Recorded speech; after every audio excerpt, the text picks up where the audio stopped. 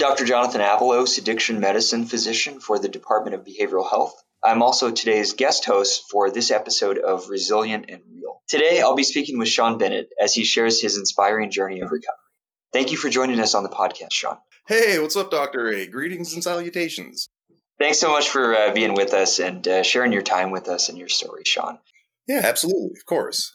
This podcast highlights real stories of resiliency and recovery. And you came to mind when we were planning this episode. You were a person that struck me as a person with a powerful story and a pretty unique journey in recovery. And I think that that's something that our listeners should have a chance to hear about. Just for context, if we could get a little bit of your story on what your individual addiction looks like. I'm an addict. Primarily, I'm addicted to alcohol. It's been a pretty rough road. I've basically been through all the different stages of alcoholism, including being in denial of it, accepting it, and thinking that it was cool. Like, oh yeah, I'll drink you under the table, buddy. All the way to it spiraling way out of control, being a non-functioning alcoholic, not able to hold jobs, just going through the absolute worst of it, and then ultimately leading to tonic-clonic grand mal seizures and being hospitalized and being in treatment several times. I kind of been through, all the different stages of it. And like most people, it didn't start off bad. It started off as having fun, Yeah. Tell me more about kind of the early part of your addiction, like kind of how it came to be in your life. Yeah, very, very early on. And as the years progressed towards, high school, especially the end of high school, I was the party guy. I was always the one trying to initiate the parties, always trying to get alcohol, because it was fun. Never had any really bad consequences. Maybe got in a little bit of trouble here and there, not with the law necessarily, just, a little bit of behavioral issues when liquors had drunk into me. Yeah. So early on, you were kind of experiencing almost a sense of solving a problem. You're having a good time. When did it become sort of a problem in your eyes? And I know it's easy to look back as an adult sort of after the fact and say, yeah, that was bad from day one. But even as a young guy experiencing this, when was the first sort of hint that maybe this wasn't working for you? So two separate ways to answer that. In retrospect, I realized that when it really became a problem, I was using alcohol as a sleep medication. Okay. At the time, I didn't realize it. Yeah. But when kind of separately, a little bit later in my addiction, it was basically when I just started drinking to cope with things. That's when I knew. Drinking heavily by myself, not wanting to do it to go out to party, drinking to mask negative emotions that's when even at the time I realized that, yeah, this is probably bad. Yeah. No, that's an exceptionally good insight. And, so when it became, in a sense, your medicine, sort of your fix-all for, difficulty sleeping, your fix-all for negative emotions. And I'll tell you, as a doctor here, specializing in addiction, it's classified as a drug, as a depressant. The issue that we're seeing here is we're treating depression and anxiety with a drug that's known to create depression in large amounts. And so where did things go from there? Yeah, it's kind of funny, the paradoxical nature of treating depression with a depressant. But right. Basically led to isolation. Okay. Burning bridges, limited social interaction, just drinking by myself in a room, being depressed. That's what the disease wants. It desperately wants to stay alive. So it wants you feeling like you're the victim and being sad. And hey, here's a reason to drink, buddy. Right. But in a sense, I like this personification of your alcoholism almost as this entity that is trying to encourage you to continue feeding it, that it encouraging it to cut off other relationships to favor itself above all else. Absolutely. Yeah. The personification is a great way to explain it to people who haven't really been through addiction, is looking at it as a living entity. Hey, this thing, just like all other life forms, it desperately wants to survive. Right. And it will give you it'll play all kinds of tricks on your mind to make sure that it survives. Yeah. And it sounds like it did for a while. It did that. At what point, I almost see this like a person, in your life who may begin acting in a very controlling and possessive manner. Those are features that are pretty universally unattractive.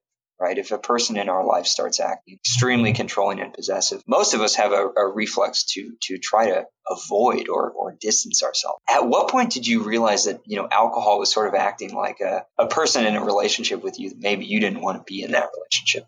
Oh, that's hard to pinpoint an exact moment or time, but I mean, basically, just my mid 20s, just being often non functional. Uh-huh. By this point, no, I knew I didn't want to do this, but I also didn't know how to stop. I didn't know anybody in treatment. I was completely resistant, 100% prejudiced to the idea of any kind of 12-step programs. Thought it was, this is just some weird cult, and just Yeah. having a feeling of self-reliance and shame in it, thinking, I'm not a freak. I can stop this. I have a powerful mind. I can do this. This is silly. Addiction's for weak people. Recovery is for weak people. I'm not weak.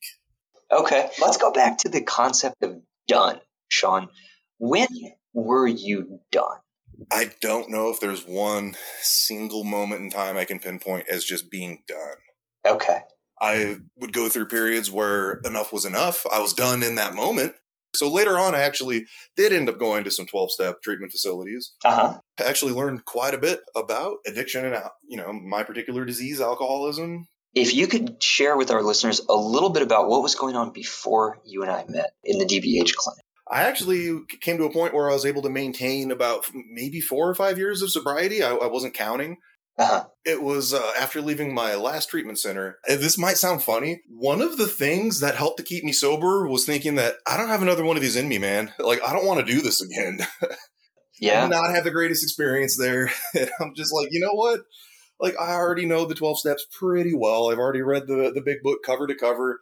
Uh-huh. Massive respect for Dr. Bob and Bill W. Absolutely. There's strokes of brilliance and definitely God in that program. I would say so. I think the fingerprints of divinity are all over those 12 steps. But at the same time, making them relevant to you and your very unique way of processing information was maybe lacking. Like, I love what you just said. I don't know if I have another one of these in me. So it's really hard to enter treatment. It's a lot of work. It's not just that, it's emotionally taxing. And it sounds like, the whole process of drinking and relapsing and doing treatment and then kind of limping along for a while and then having another stressor, you were getting kind of burned out. It was wearing you down. Yeah. So I was able to maintain, years of sobriety. I was just focused on health. Once I focused on my health, there were times where, I wasn't implementing proper coping mechanisms and kind of hit those points where I just felt like crap, just in a spiritual, psychological funk, and felt like I wanted to drink just to mitigate these feelings. And the physical fitness aspect kind of helped me out there saying, hey, but look at all the progress you've made, man. What are you going to do? You're just going to damage yourself physically. So yeah, I was able to maintain sobriety, wound up in a very serious relationship. We basically married. We weren't without the paperwork. We bought a house together. I was raising her daughter as my own. When that ended up not working out, it devastated and crushed me. And once again, not implementing the tools that I already had in my tool bag, they're right there at my disposal. This was early 2020, like March 2020, right around the time COVID hit. I went from, for years being a family man, having a house, stepdaughter, basically wife, the whole thing. Good career. I was foreman for a company doing heavy industrial systems at the time, to within a matter of 2 weeks being alone in a room, no relationship, no stepdaughter, no job. And I did not apply the tools that I knew I needed to use. And I just turned to drinking once again. And so the bottom fell out, it sounds like, and you lost 2 really important relationships, the financial stability that you had gained, the housing situation. So you came into the clinic. Tell me how that happened.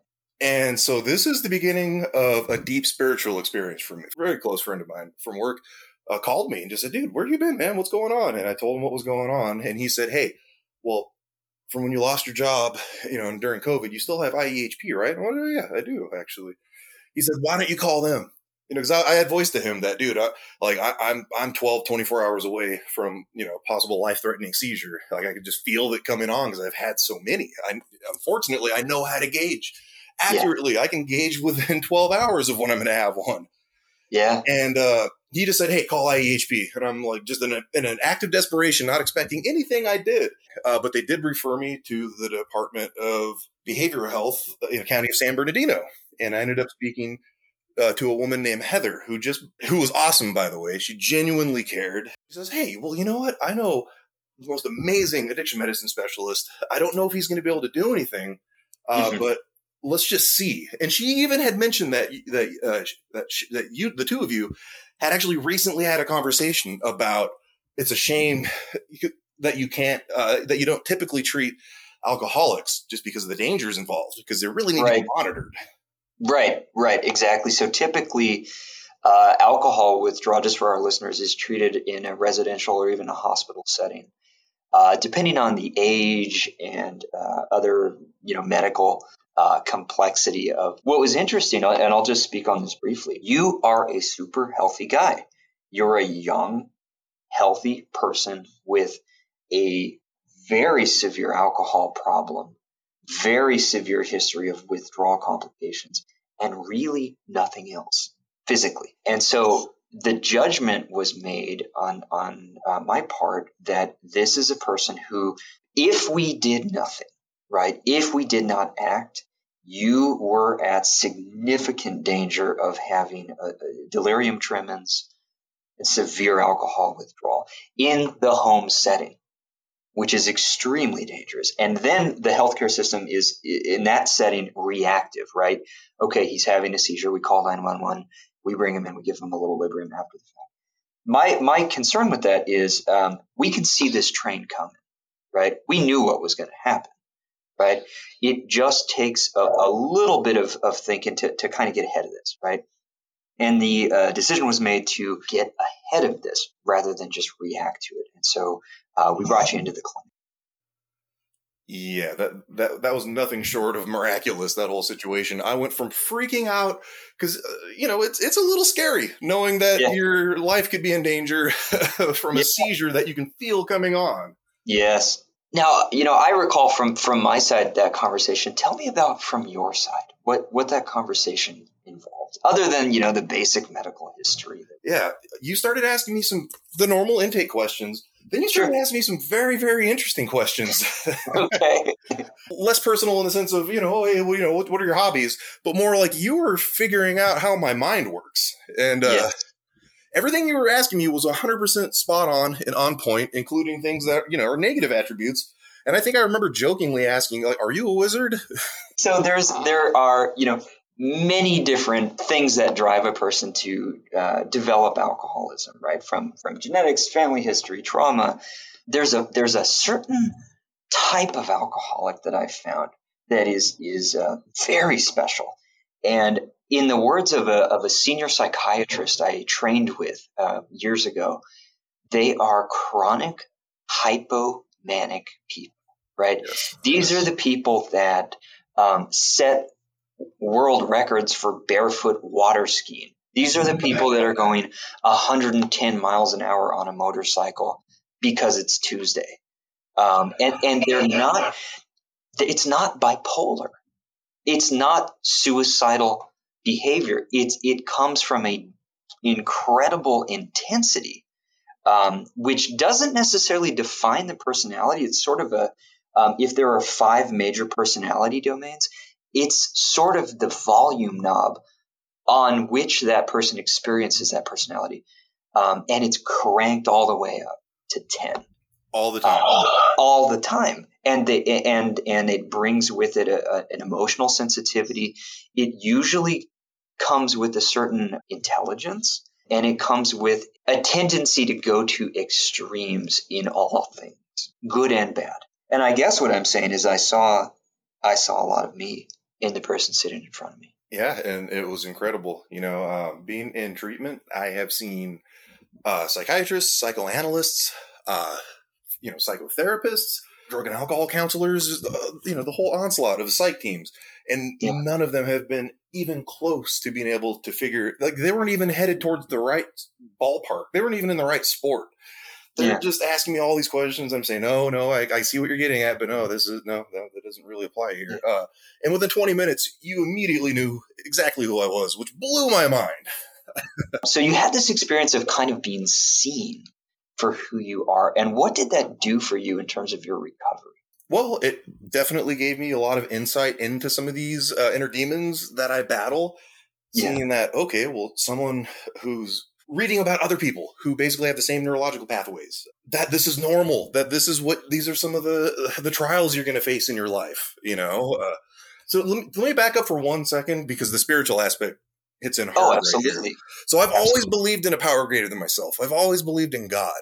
I used to struggle with the concept of a conscious higher power, like a being, so to speak. So the way this whole thing unfolded just did not feel like anything that had happened to me before. And I felt the presence of a higher power working through my buddy Eddie, who told me to just call IEHP, through Heather, who contacted you, then through you, who enlightened me with just so much information about myself, and then also giving me a nudge to, say, hey, why don't, you could really help people. Why don't you consider doing this? So basically, it was at a point where I was just praying on all of this. I went from being worried I was going to die to sitting in my room, comfortably medicated, just reflecting on everything in the course of maybe 6 hours. And nothing like that has ever happened. It felt surreal. I was like, did I die? Like, is this, like, what is going on here? And I'll just say parenthetically, recovery feels like that. When you are exactly where you're supposed to be, yes, things come together in ways that defy rationality. Right. And that's one aspect of recovery. We mentioned kind of the fingerprints of divinity being on the 12 steps. Absolutely. So basically being at that point, thinking, hey, well, okay, man, you definitely showed me that you're more than just the Force from Star Wars or consciousness or the laws of physics or whatever weird way I would try to rationalize my concept of a higher power. And I'd say, hey, so you just helped me. Like, what do you want me to do? One of the things I really love in the 12 steps is the third step prayer. And it's, God, I offer myself to thee to build with me and do with me as thou wilt. Relieve me of the bondage of self that I may better do thy will. Take away my difficulties that victory over them may bear witness to those that I would help of thy power, thy love, and thy way of life. May I do thy will always. And so basically I really, really prayed that, not reciting the words, but I'm just like, hey, what do you want me to do? Use me as your tool. Build with me. Take me out of myself. Relieve me of the bondage of self so that I can do what you want me to do. And, side note, what would God want? He'd probably want you to help people, right? Yeah, probably. And that's what you did. I know that you said that beautifully. But for those of us that are less fluent in that language, in a way, the third step prayer, you give yourself up to your higher power. And that's what you did. Yeah, 100%. And it was basically the first time I ever sincerely prayed, because now I felt like there was someone sitting by the phone listening to the other end of the line. What's crazy is that the next day, all of a sudden, out of nowhere, I was just imbued with the most overwhelming feeling I've ever felt in my life. I literally collapsed and cried. I'm not that much of a crier. Right. For those of us who haven't seen Sean is a big, muscular dude that builds high performance cars for a living. And is a fabricator. He doesn't look like a crier. We'll just say that. Well, but also something that's helped me with a little bit of insight into my psyche is that I am a highly, highly sensitive person. And that actually helps me to deal with things, realizing, oh, you know what? I'm probably just feeling this more than I should right now. But anyway. Okay. So you had this moment. I had the most profound spiritual experience that I can't effectively put into words to convey the message, but I was just imbued with a sense of duty, a purpose, almost a burden, if you will. It didn't enter my head as a thought like, oh, this would be the best way I could help people. So, I'm going to make this logical deduction and come to the conclusion that this is what I should be doing. No, I was just smacked with this sense of purpose. Like with a resolution I've never felt towards anything. And I'm a weirdo. I'm a crazy person who obsesses over things. I decide to do something and I do it like with ferocity. And yet still I've never felt any kind of sense of resolution like this. And it was almost like a done deal is what you're describing. It wasn't this deductive, that would be a good use of my time sort of thing. This was like a knowing in your gut. Recovery is all about helping other struggling addicts get and stay sober. That is the divine fingerprint that's in the 12 steps. That's why it's beautiful. And that's why it's a circle, right? Once you got it, you give it away, and you keep giving it away. And if you stop giving it away, that's how we lose it, I think, in terms of, and it meaning a deep sense of purpose and connectedness to those around us. And a part of that is service to others. Well, Sean, I want to thank you so much for your time. You have been absolutely fascinating and just a delight to speak with.